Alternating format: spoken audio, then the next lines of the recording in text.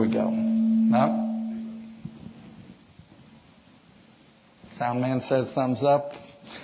Let's give it a shot. Our evening sermon comes from Ephesians chapter 2. Ephesians chapter 2. And we will be in the first 10 verses. As is the custom of this church, please stand for the reading of God's inerrant word. Ephesians chapter 2, verses 1 through 10. And you were dead in trespasses and sins, in which you once walked, following the course of this world, following the prince of the power of the air, and the spirit that is now at work in the sons of disobedience, among whom we all once lived in the passions of our flesh, carrying out the desires of the body and the mind, and were by nature children of wrath, like the rest of mankind.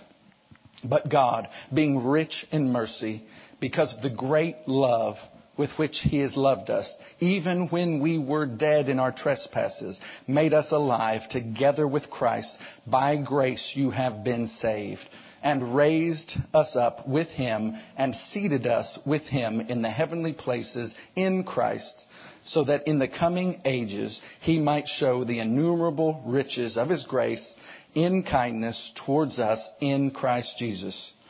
For by grace you have been saved through faith, and this is not of your own doing. It is the gift of God, not a result of works, so that no one may boast. For we are His workmanship, created in Christ Jesus for good works, which God prepared beforehand that we should walk in them. Please be seated. Let's pray. Oh God, how we need your Holy Spirit to illumine this text. Open your word, we pray. Give our hearts understanding. Make them responsive to your word. In Christ's name we pray. Amen. Tonight we are going to hopefully see three things. Now normally, cleverer pastors than I will come up with some sort of alliteration for the 3 points and you're able to get them. Mine usually don't have that. But tonight I'm going to use something for the math people, the numbers people. We're going to use numbers as our three. So it's going to be 1, 5, 1. So all the word people, that doesn't mean anything to you. But all the numbers people, you're going to remember this better than the rest of it. 1, 5, 1. 1, the first section is 1. There was one way that we lived before Christ. And then there are 5 things that God does to intervene. And then there's one way we live after Christ has intervened. So 1, 5, 1. Let's look at verse 1. And you were dead in the trespasses and sins. Dead in sins. Not sick. Dead. Now, as simple as this verse is, you would think this is just so obvious. We're dead in sins. This verse has caused many problems throughout the church ages. Let us look. We'll go back to the year 400 in church history. There was a bishop named Augustine, and he said a prayer. This prayer is one of the things he wrote down, and it was circulated. He said, "Grant what thou commandest, and command what thou dost desire." So he's asking for grace in order to obey God's will. He's asking for grace to do that. Now, over in Britain, there is a monk named Pelagius, and he detests that prayer. He thinks that is a terrible prayer. He says, you don't need to pray for grace to obey God. Everything that God commands, we can do. It would not be right of God to command something that we can't do. So he hates this prayer. And he ends up creating a whole bunch of things that follow from that. Who is right in this? Well, you good Bible people can know immediately with just slight recall. Let me think of some of the commands that God has asked, and let me see if we are able to do that in and of our own strength. Perhaps we could start with Matthew 5:48. This is Jesus. Therefore, you must be perfect as your heavenly Father is perfect. Well, which column are we going to put that in? The can do without God's grace or the can't do without God's grace? That is clearly, this clearly falls in with what Augustine is saying. He's saying, grant what you want, God. Grant what you want, and then give me the grace so that I can do this. So clearly, Pelagius is in the wrong. We can see that Christ has set a high bar. God demands perfection. And 1 John 1, 8 through 10 says, if we say we have no sin, we deceive ourselves, and there is no truth in us at all. So clearly, we need grace in order to do this. Romans 5:12, therefore, just as sin came into the world through one man, and death through sin, and so death spread to all men because all sinned, so Christ is the second Adam in that. So that was the second thing that Pelagius didn't like. He not only didn't like the idea that you had to get grace in order to obey God, he thought that seemed unfair. He also hated original sin. He hated the concept that we have a fallen nature. And so here in this verse, Romans 5:12, it is clear that sin did spread to all mankind from Adam. That is a clear teaching in Scripture. And when he would deny that original sin, if you deny that imputation from Adam to all of his offspring, then you also deny the second imputation, Christ, all of His righteousness to all of us. If you're saying imputation doesn't happen, then you've got to deny these imputations. And in fact, later Pelagians, that the church condemned Pelagian heresy as heresy back in that day, but it has not gone away. It has crept up over and over again. In the 1700s, Charles Finney preached this. And one of his tenets when he was preaching, saying that man can do all these things without any help from God, one of the things he denied was Christ's atonement on the cross. He said, when Christ died, it was just an example for us. And so we ought to live and do this and do this for ourselves. So this is the kind of crazy thing you get into when you start to think logically and say, well, it's not fair of God to ask me to do something I can't do. It certainly is right that God has a standard, whether we can obey it or not. All right, R.C. Sproul, let me quote him on original sin. Original sin doesn't refer to the first sin that Adam committed, but to the results of that first sin. Original sin is not, in fact, in and of itself, an actual sin. Original sin describes our fallen, sinful condition out of which actual sins progress. It is our corrupt nature. We are not sinners because we sin. We sin because we are sinners. This original sin is in itself a judgment of a righteous God on a good creature that He made. So God has given us, He created us good, we fell, and this is in our nature. And if you happen to think, well, that's not fair, I would have done better than Adam. Well, one, your pride is proving you probably wouldn't have done better than Adam. But two, he was the best of us. As we are so sinful, and he was the best of us, and he did not follow through. So don't think, well, if only I had a shot, I would have done it better. We prove daily that we would not have done it better. So Pelagius and Augustine go back and forth on this verse, and Augustine was so helpful to the church. He phrased it in some Latin phrases. Posse peccare, the ability to sin or to err. That's what we had before the fall. We had the ability to err, and we also had posse non peccare. We had the ability not to sin. That was before the fall. But once the fall happened and this judgment came, now we are in a state where we are non posse non peccare. It's not possible not to sin. We are in this state, and how do we know this? Well, look at the text we're starting with. We are dead in sins. You are dead in sins. If you are not a Christian, I was dead in sins before I became a Christian. Can dead people raise themselves to life? That's a simple question with a simple and obvious answer of no. It is strange to me that this original sin and this notion of us being dead in sin before we have been saved is so offensive to so many people and denied by so many people. It's not a mystery to me why it's offensive. I get why it's against, people's inclinations. But it's strange to me that it's denied by so many people because, as many theologians have pointed out, it's the most obviously observable in nature. Just look around this globe. Look at your own children. You don't have to teach a child to begin to lie. You don't have to teach a child to begin to want more of the toys than the sibling. You don't have to teach children these things. It comes out of them. Voddie Baucham, for anybody who's heard him preach, he frequently says these babies, which we do think are so cute, they are not little angels. They are vipers in diapers. That's what he says. They're very selfish. They want, they need. And he talks about how that stiffening of the body when they're mad, like that comes. And if it was a fully grown, fully strengthened body, it might be liable to kill somebody just over what it wants if you take the keys away from it. So this is just so observable, and yet so many people will deny original sin, that this is where we are. We're born. We weren't created that way in the beginning. God created good creation, but then there was this fall, and it has affected all of us. And yet, even though it's observable and we look around the world and it's everywhere, this notion has not gone away. At the First World War, people saw how terrible and miserable, how much loss of life and all the gases and the barbed wire and all this terrible stuff. And they said, surely we will never do this again. Man has learned their lesson. We're going to be good from now on. We're going to do right. And then 40 years later, there's another one. And so the innate sinfulness in us, our dead nature, comes out over and over again. So I restate, we are dead in sins. We're not sick.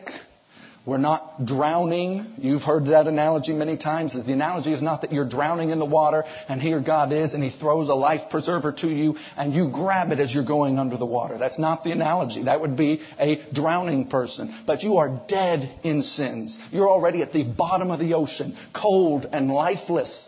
Him throwing a life jacket. No one seeks after God. We know that Bible verse. No one seeks after God of their own. So we would not grab that life jacket. We would be loving the sin of the water and wanting more of it until it kills us. So that is not, the image is that we are dead in sins. When Christ called to Lazarus, come forth, Lazarus did not have a part to play other than to act on what Christ did. Christ told him to rise and he rose. It wasn't Lazarus choosing to rise. He was dead. All right, verse 2 and 3.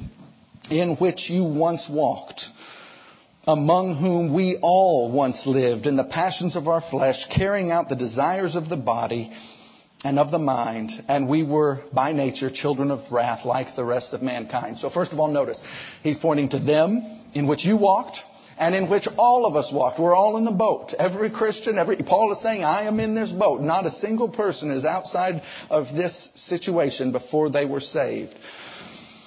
But these images are of people acting and doing and living.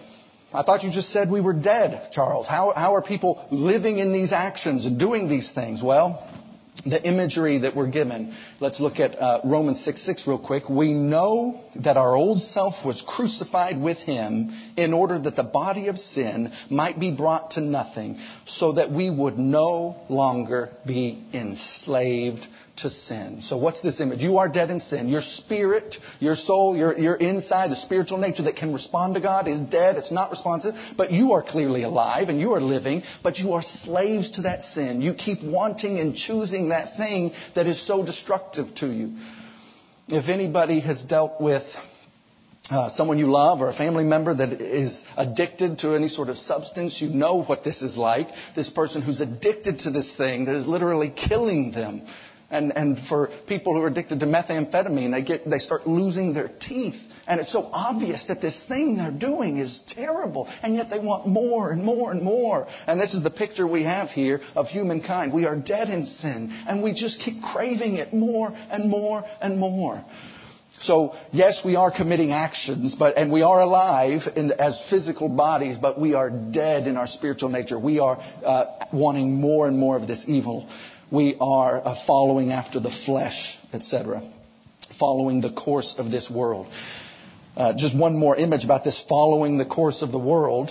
Alistair Begg points out that you don't have to be an alive fish to go with the current of the stream and just be carried along the way the world is going. You have to be an alive fish to swim upstream, to go against that current. But when you are moving along, you can be a dead fish very easily. Verse 3, children of wrath. Now notice, we were dead in sin. We're following the nature, the flesh. We're doing all these things. And then what is the just consequence of this? We are children of wrath. God's righteous judgment is upon us. And it is right that we would be judged. God is a good judge. He must do right. The judge of all the earth will do right. So to summarize these first 3 verses, what is the state that we are in before Christ? Alistair Begg uses 3 words. We were dead, enslaved, and condemned. That is the state of all mankind before they come to Christ. So if there's anyone in here who hasn't come to Christ, that is your scary state.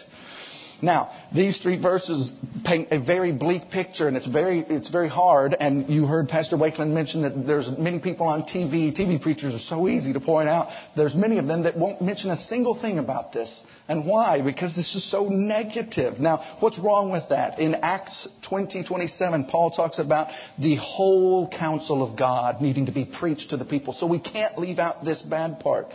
And second of all, if all we're preaching is, here's how this part of your life can be better, or here's how your life can be even better than it is, someone who feels their life naturally is already good doesn't need that stuff.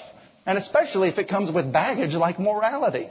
So they can easily say, well, if I ever become weak-minded, then I'll get religion. But right now my life is going fine. I'm doing what I need. And so they can reject it. But you need this picture of what your state actually is so that you know what you can turn to. And then secondly, this is that terrible picture that we painted about people wanting the sin that is killing them and going back and back and back and getting more and more of this sin that is so terrible for them. That is the backdrop. That's like the velvet backdrop that you put the diamond of the gospel on, and it shines so brightly. If there's no need for the gospel, then the gospel doesn't sound good. So you must preach the law and the gospel. Luther says that man is roused to see his impotence by the law. All right. This was the first part of the outline. 1, what is the one state of man before we come to Christ? The one state of man is dead in sin, dead, enslaved, condemned. That was the 1. And now to the 5. In verses 4 and 5, we're going to see the 5 solas of the Reformation in just this compact little section of verses, and it's so wonderful. Verse 4 and 5. But God, being rich in mercy, because of His great love with which He loved us, even when we were dead in our trespasses, made us alive together with Christ. By grace you have been saved. So, who is doing the saving here? God. We've already covered that. Dead people can't save themselves. God has to be the one saving. Lazarus contributes nothing. You, before you're saved, contribute nothing to this enterprise. Verse 4 and 5 is sola gratia, by grace alone. By grace alone. There's no place for works here. By grace you were saved. Notice that little, the 2 dashes in that text. He's going along in a sentence and then he just wants to punctuate it right there. By grace you're saved. So that's the first sola there. Sola gratia, by grace alone. Now in verses 6 and 7. And raised us up with Him and seated us with Him in the heavenly places in Christ Jesus, so that in the coming ages He might show the immeasurable riches of His grace in kindness towards us in Christ Jesus. In just those 2 verses, in Christ is mentioned 3 times. And then we're at a chapter and a half into this book, and it's been mentioned 14 times. In Christ, in Christ, in Christ. He's punctuating that over and over again. Are you getting the picture on where all of these blessings are coming from? In Christ. I think Paul is making that clear to us. So that is solus Christus. In Christ alone. So by grace alone, in Christ alone, we are raised. Now, it's using some imagery here. It says we were raised up and seated. And it's talking about in the past tense. And yet here we are on the earth. So how is this happening? Well, Matthew Henry points out, what remains yet to be done is here spoken of as though it were already past. Though indeed we are raised up in virtue of our union with Him whom God has raised from the dead. When He raised Christ from the dead, He did, in effect, raise up all believers together with Him, He being their common head, and when He placed Him at the right hand in the heavenly places, He advanced and glorified them in and with Him, their raised and exalted head and forerunner. So you remember, What we made sure we knew in the first chapter, we are predestined by God's love. We are securely in His hand. It will be accomplished. And so when Christ raised Him up, we are in Christ. We are in Christ. He's ruling and reigning at the right hand. So it's speaking of this as past tense, even though we are still on this planet. And so strong is our union with Christ. That is where we are because of our union with Him. Now verses 8 and 9. For by grace you have been saved through faith. And this is not of your own doing. It is the gift of God, not a result of works, so that no man may boast. You get the picture here that he is repeating himself. He already said before, and then he says it again, and then he says the opposite of it. He's saying you're saved by grace. He's repeating it over and over again. And you would think no one could mess this up. No one could mess this up. It is so clear. And yet, so many in the church throughout history have messed this up. It is just strange. What could account for this except for the dead, dark hearts that are in us before we come to Christ? There is a blindness there that needs Christ. So here we are. We are in sola fide, by faith alone, by grace in Christ, through faith, by faith alone. There is no place for works here. I was at the park down by the museums 2 weekends ago, and two very kind Mormon gentlemen came up to me, and they were trying to convince me that their position was correct. I was quoting back to them Scripture, and they were quoting to me things from the Book of Mormon. So I would say something along the lines of, well, what about Romans 3:28, where it says, we hold that man is justified by faith alone. And then they would quote back to me from the Book of Mormon, you were saved by what you do. You're saved by grace after all you've already done. So once you do all your effort, then God will meet you halfway. That is not the picture we are given in these verses. This doesn't say God is saving you by faith, halfway, once you've worked, once you've done. This verse is so clear.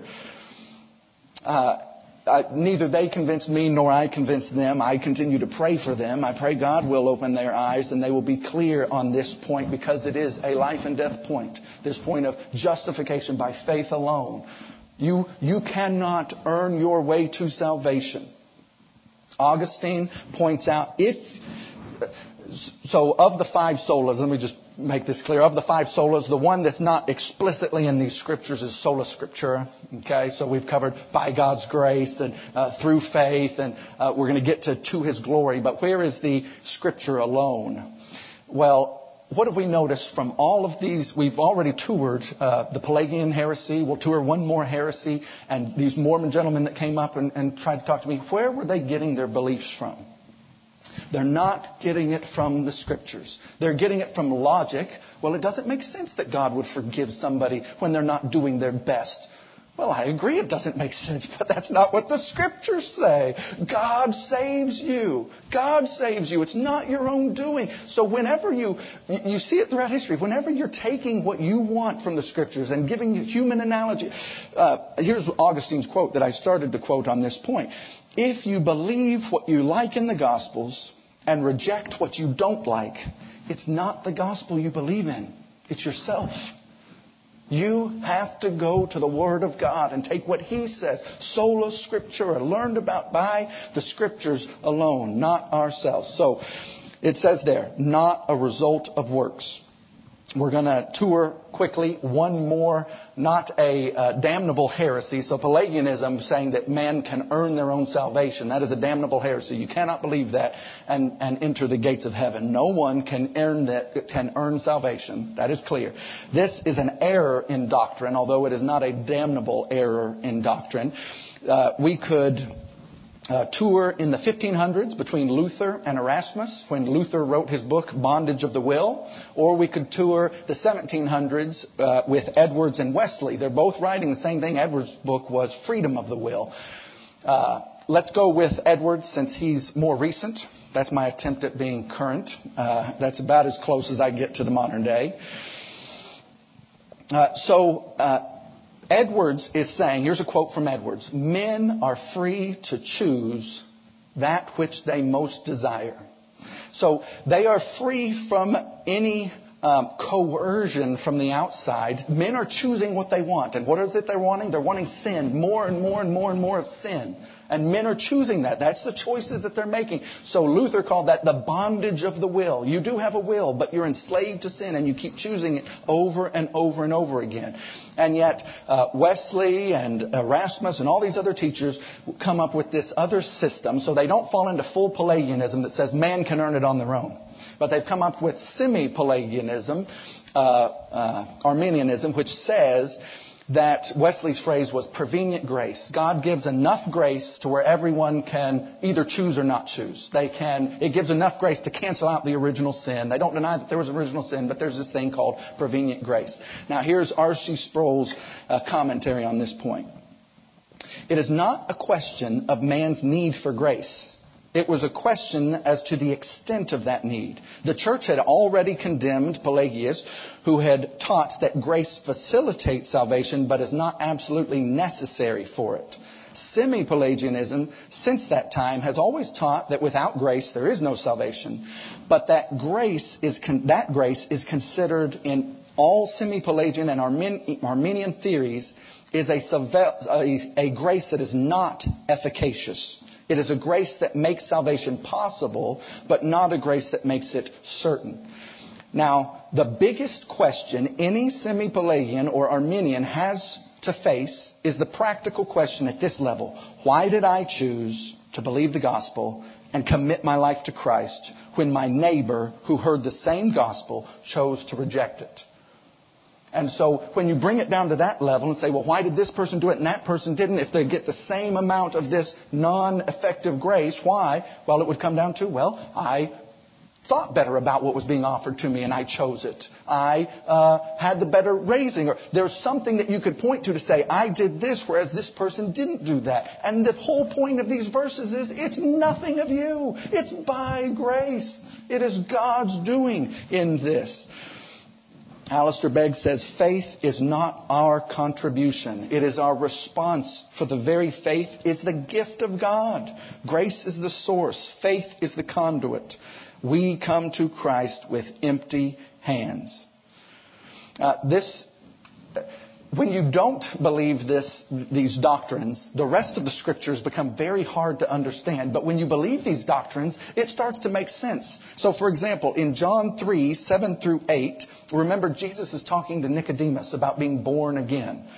And he says, you must be born again. The wind blows where it wishes, and you hear its sound, but you do not know where it comes from or where it goes. So it is with everyone who is born of the Spirit.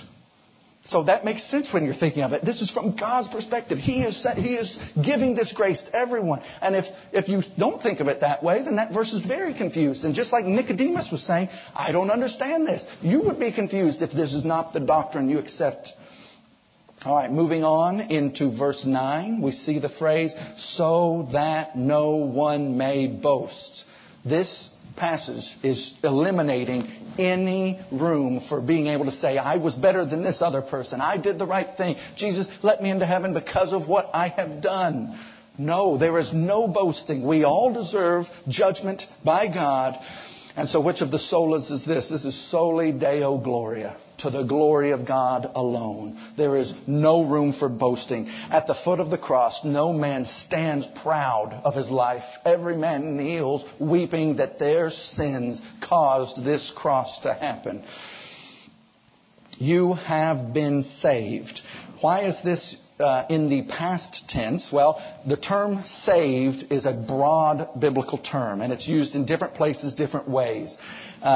In Romans 5:9, here's the verse. Since therefore we have now been justified by His blood, much more shall we be saved by Him from the wrath of God. So that's talking about saved in a future tense. And in 1 Corinthians 1:18, it says, for the word of the cross is folly to those who are perishing, but to us who are being saved, it is the power of God. So that's it in present tense. And then in the verse we have now, you have been saved. Justification is a specific point in time when you were justified, made right by God, when you were regenerated and given new life. That was a specific point in time. But that salvation, it can encompass the entire part of it. You can be referring to the justification part, which if you're in the future, that would be a past thing. Or you could be talking about the term as in once we're glorified, we're saved from the wrath to come in that end time. So this whole thing, you'll see Paul use that term in different ways. And now so that was the 5. So there was one way. Before Christ, we are all dead in sins. Then there was the 5 solas of the Reformation. And the way I'm picturing it is we are dead in sins. And God's hand, 5 fingers, is reaching down and grabbing us and giving us life and pulling us up. So that's the glorious 5 solas of the Reformation. And now for our final 1 in the outline. There is one way of being after Christ has saved us. And what is this one way? Look at verse 10. For we are His workmanship, created in Christ for good works, which God prepared beforehand so that we should walk in them. So, if we are believing these verses as they say, we were dead, and now Christ has made us alive. He's given us new life. Of course we're going to be living differently than we were before. We were dead. We were chasing the things of this world. And now we're alive. We have that spirit of life in us. And so obviously we're not doing it perfectly, but our whole life looks different than it used to as far as being alive to God. We are no longer dead in sin. Now notice, this says we are His workmanship. Whose workmanship? God's workmanship. God's providence is not ending at our salvation. That's that predestination part, the individual soul being saved. But His providence continues. He ordains the ends and the means. So your good works, your sanctification, that is His workmanship. Now, Matthew Henry puts it this way. Only faith, not works, can bring us acceptance with God, but good works are a vital consequence and evidence of life with God. We who were dead are now quickened. We are saved from the death of sin and have a principle of spiritual life implanted in us. Grace in the soul is a new life in the soul. As death locks up the senses and seals up all powers and faculties in a state of sin, as to anything that is good, grace unlocks and opens up and enlarges the soul. Observe, a regenerate sinner becomes a living soul. So you can think how glorious this gospel is. This world, this unsaved world, is in a worse condition than Israel was when they were in slavery in Egypt. They at least knew they were slaves. And God rescued them out of slavery. And yet this world, when we look out and see people that we care about, and people all across this world don't even know that they are in slavery to sin, serving their lusts of their flesh. And yet we have the best message, this liberating God who brings life to all people, who brings life and good works to those whom He has saved. Oh, what a gospel. Let's pray. Oh, Father, what love. What power that has life over death. What a gospel. Thank You for accomplishing what we could not. Thank You for not leaving us in our sin. Oh, how we love You. Thank You for providing the communion meal which we are about to partake of. May we do so with full hearts. In Jesus' name we pray. Amen.